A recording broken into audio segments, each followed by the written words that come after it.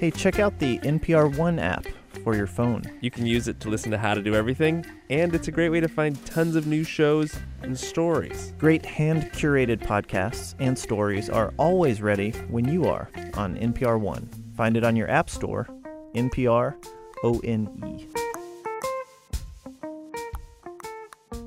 Voice call received 6:26 a.m. Thursday, March 17th. Hi, this is Whitney. I was wondering if I should go to the gym or sleep for another hour. Please say sleep. All right, Whitney, this is a serious problem. And it happens that Mike and I disagree about what's the right choice here. I believe that you should stay in bed. So, and I believe you should get up and go to the gym. And so I think what we're going to do here, this is only going to work if you're wearing headphones, is we're going to pan ourselves to either side as if there were an angel on one shoulder. And then Ian will be on the other side. Okay, so here goes. Well, first of all, Whitney, sleep is very important. And anyone who's looked into sleep research knows that the longer you sleep, the more creative you are, the healthier you are. You'll probably live longer if you stay in bed and get an extra hour of sleep. Whitney, do you like bumblebees? Everybody loves bumblebees. Did you know that bumblebees start their day when it's cold by warming up with exercise? They don't even attempt to fly before exercising. Don't you want to fly today, Whitney? Whitney, if you get out of bed and you make your bed, you have a greater chance of getting bed bugs. Because if your bed is messy, the bed bugs have no areas to crawl into the covers. This is true. This is based on research that a made bed is more likely to get bed bugs. Wait, so, Whitney, Mike is trying to convince you to stay in bed by reminding you about the existence of bed bugs, reminding you that there very well may be bugs crawling all over your body right now. And I don't know, but maybe one way to get rid of them would be to get out of the bed, go to the gym, and then take that post-gym shower, which will both feel great, you've already worked out, and you're no longer covered with the blood-sucking insects that Mike just mentioned. Whitney, I just pulled up some information from the CDC that says that the number of emergency room visits for unintentional injuries, it's 31 million. That's how many people get hurt. This was in 2011. You will not be injured if you stay in bed another hour. I would argue that there are many possible bed-related injuries. Do you have a roof above you? She probably does. That roof could fall. Stay where you are. Think how cold it is outside right now, Whitney. Whitney, did you know that in Brazil, there's a prison where the prisoners ride exercise bikes, and that powers the lights, the street lights in the next town over. And if they agree to do this, they can reduce their prison sentence. So I think you should go to the gym to celebrate the fact you have a choice to go to the gym, just as an assertion of your personal freedom. I think if you stay in bed, Whitney, you will be able to luxuriate in that freedom and not have to experience the hardship that they inflict on prisoners riding a stationary bike or doing really anything that people do at the gym. I will concede, if the lights in your apartment are powered by prisoners down the road, you are giving them a break by staying in bed because you don't have to turn the lights on. Yeah. Whitney, I think maybe the best way to convince you to get out of bed is to remind you that in 1983, Arnold Schwarzenegger released an album of exercise songs, which could very well be playing when you get to the gym. And it's not his own music. What he did was he took other people's songs and just counted off workout moves on top of it. I'm going to play a little bit right now as a preview for what might await you if you were to get out of bed. 6, 7, and concentrate on your chest. 10, 11, 12, 13, 14, and keep going. 16, 17, 18, keep pressing. Up, down, up, down, up, down, up, down. 5 more. Up, down, up, down, up, down, up, down. And one big one. Yes. One time when I lived in Philadelphia, I went for a run. And I finished up my run, and I was walking, 100 yards to my car. And there was a rainbow. I could see this rainbow. And coming the other direction with her back to this rainbow was this, maybe 85-year-old woman. And I stopped her. I said, "Look, there's a rainbow." And she turned around, and she said, "I've never seen one before." Wow. But I always think about that as why do you go, if nothing else, going to the gym right now or going for a run, you're going to run into people and weird things happen. Weird and great things happen when you run into people. So Whitney, if you want to meet a strange old lady that you have absolutely nothing in common with, at least rainbow-wise, get out of bed. Otherwise, it's so warm in bed. It's just so cozy right now. Don't ruin that. Stay where you are. Bed is nice. All right, I'm over here now.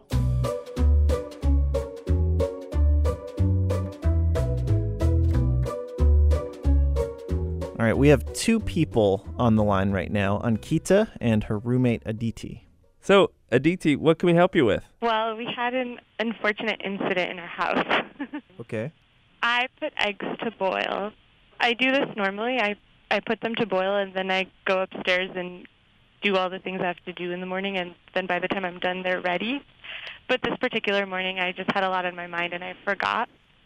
And then all of a sudden, we heard a big explosion. Actually, Ankita wasn't home. The other roommate was downstairs.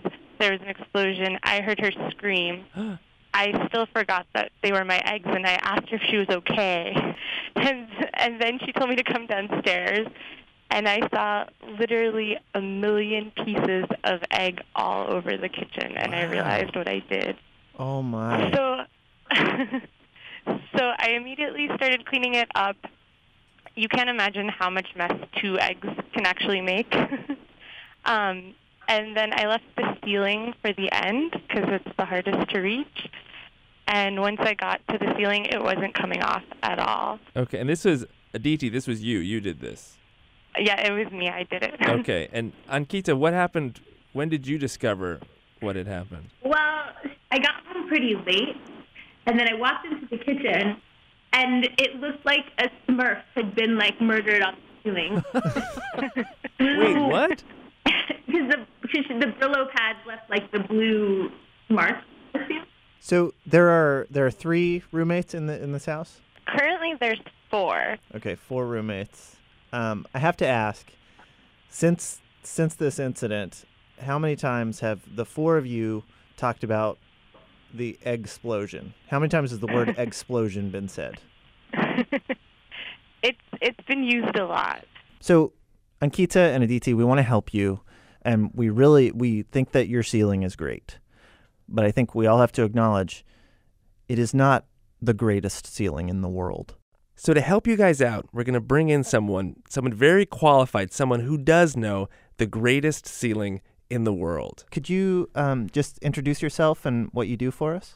I have a name like a railroad train. The full extent is Kathleen Weil Garris Brandt, and my friends call me Katya, as I hope you will. And in your career, one of the things you were involved with was the restoration and conservation of the Sistine Chapel ceiling. Well, exactly. Many times in the past, attempts had been made to clean the Sistine ceiling, the vault of the Sistine Chapel, and its walls as well, because they were getting darker and darker. And the reason was people come to it and they bring from the outdoors with them dust and every possible particulate matter that you could imagine, all body fluids and acids and everything. And because the chapel is so high, it also means that convection currents are set up so that everything that is in the air is carried up and attaches to the ceiling. And after a while, you just really couldn't see anything at all. And you were part of this team that was restoring and conserving it in the project starting in 1980. That's right. So were you up on the scaffolding, actually sort of in touch with the ceiling? Those are exactly the right words. I was up on the scaffolding all the time, which in this first scaffold, it took several years. First, it's very much like a complicated diagnosis, which involves surgery and medicine. And I always thought of myself as a brave, athletic girl. But in those days, in the Vatican, you had to wear a skirt. And so out of false politeness, some authority behind me said, "All right, ma'am, if you will go up first." I went up the ladder quite a ways, and suddenly I was terrified. I got stuck the way one does looking down. The thing is, after all, the ceiling is like 90 feet above ground floor. Yeah. I got absolutely paralyzed. Behind me came this whole row of Vatican dignitaries, and I realized that unless I overcame my terror and moved fast, they were all going to back up behind me, wearing a wide skirt. And so I'm here to tell you that terror of embarrassment will overcome fear of heights. And I'm not a tall person, but standing on the scaffolding at the top of the vault, I extend my arm, I can put my hand against the fresco, and it's like the skin of a beautiful animal. It's not smooth, it's bumpy, it's warm, it's dry. The figures are much bigger than we are ourselves. Well, I'm curious what surprises you found up there, things you didn't expect from that vantage point. Well, it always begins where you want to start.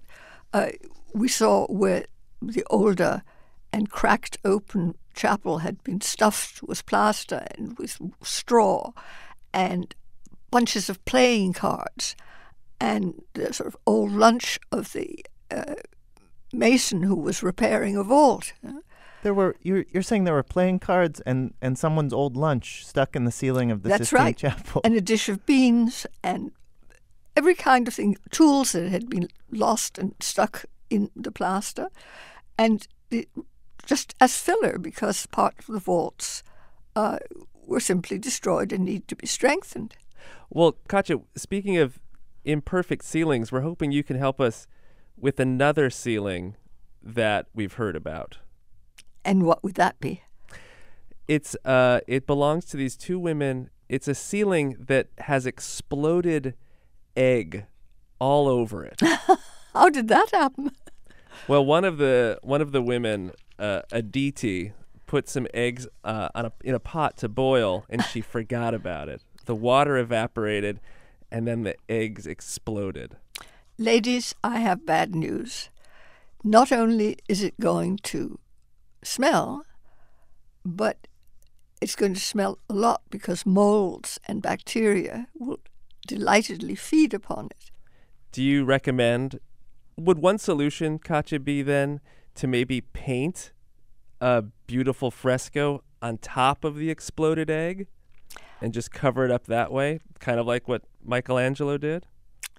Well, I'm not a chicken guru, but from my limited experience, I would strongly, strongly advise against it. From a painter to poultry, the problem is the same, that the different materials that are in one way or another attached to each other respond in anarchic, different, contradictory ways, depending on uncontrollable external factors, heat, cold, wet, and they behave in different ways and they tend to upset each other. Can I ask, Katja, this might be a strange question, but as one of the few people who's been so close to the ceiling of the Sistine Chapel, did it have a smell? It had different smells because in various pockets, physical, the painting is just the skin of the body of the architecture. And so depending on the shapes of the architecture, which will capture breeze or strengthen the breeze, you get different smells. And whether there are candles on or it's in the winter or summer when people are sweating more, you get different smells. And in different corners, all those things too. It's a big climatological problem. And say this too, if you put in one kind of lighting, you're going to get one flora and fauna. And if you put in another kind, that will change too. Well, Katja, this has been so great talking to you. Thank you so much. Well, all good luck to the poultry people. And as I say, my only hope is that they get to be free-range chickens and people.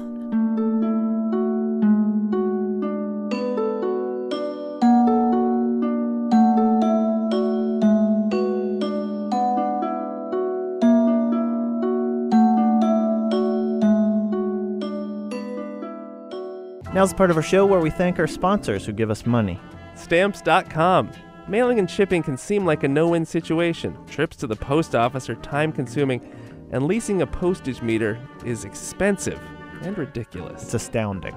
There's a better way, Stamps.com. Buy and print official U.S. postage for any letter or package using your own computer. Sign up for Stamps.com for a special offer, a 4-week trial, plus postage and a digital scale. Go to Stamps.com, click on the microphone, and enter everything. This week, we're also brought to you by Casper Mattresses. But before we talk to you about Casper, we want to bring on a special guest. Yeah, my name's Mike Vecchione. I am a NOAA zoologist. And can you tell us about the creature that was recently discovered by NOAA's deep sea exploration ship? Yeah, the creature you're referring to is a deep sea octopod. I can't give you a scientific name because we're not anywhere close to describing it taxonomically, but I can tell you that a friend of mine looked at the picture and said, I shall call you Casper. The idea is it looks like Casper the Friendly Ghost. Yeah, it's sort of ghostly looking, and it does look a little bit like Casper if you look at some of the cartoons of Casper the Friendly Ghost. Okay, well, this seems like the perfect time to talk about one of our sponsors, Casper. They're an online retailer for mattresses. Casper mattresses are American-made and obsessively engineered for comfort. Would you say that the octopod, which we're calling Casper, is comfortable? I assume it's comfortable living in the deep sea because that's where it's supposed to be. Yeah. Casper mattresses have 2 technologies, latex foam and memory foam, to give just the right amount of sink and bounce. Would you say that your Casper is bouncy? I doubt very much that it's bouncy. It's more like a jellyfish, actually. So more on the sink side than the bounce side. Yeah, probably. If you touched it, your finger would sink into it, probably. Oh. Casper Mattress has a risk-free trial. You can try out your Casper mattress for 100 days with free delivery and returns. It's outrageous comfort at a polite price. Now, if another creature were to meet your Casper, do you think it would describe it as polite? I doubt that very much. It would either be something that Casper wanted to eat or something that wanted to eat Casper, or it would just ignore Casper entirely. You can go to casper.com/everything to check out their options, and they have a special offer for listeners of this podcast. Use the promo code EVERYTHING to redeem $50 towards a Casper mattress that works for you. Terms and conditions apply. How does an organism like your Casper sleep? Well, I'm not sure that sleep is an appropriate word for it. In the deep sea, there's no day and night. It's always dark and cold, and so... Kind of no such thing as bedtime down there. Well, there probably are good times and bad times, but probably not bedtimes. Well, that does it for this week's show. What'd you learn, Ian? Well, I learned that for hundreds of years, there was someone's lunch in the ceiling of the Sistine Chapel. Do you think that's what God was reaching for? It had nothing to do with creating Adam. Yeah. Sorry. Nope, not you. It's my beans. Those are God's beans, not yours, Adam. I will say also that the Sistine Chapel, the ceiling fresco, darkened over time. Yeah. And we learned that darkness was actually us. It was centuries of people walking through there, the dust that we brought in, but also the oil from our bodies. Yeah. And so I find it kind of amazing that you would have walked in and you wouldn't have just seen, a somewhat dimmed creation of Adam, but you would have seen something of every person that had walked in there before you. Every offspring of Adam. Yeah. How to Do Everything is produced by Nadia Wilson with technical direction from Lorna White. Our intern this week is Rusty. Rusty is in charge of making sure that all of our coins are collected and counted correctly. I'm sorry for all that alliteration. Great work, Rusty. Get us your questions at howto@npr.org. And you can visit our website, howtodoeverything.org. I'm Ian. And I'm Mike. Thanks.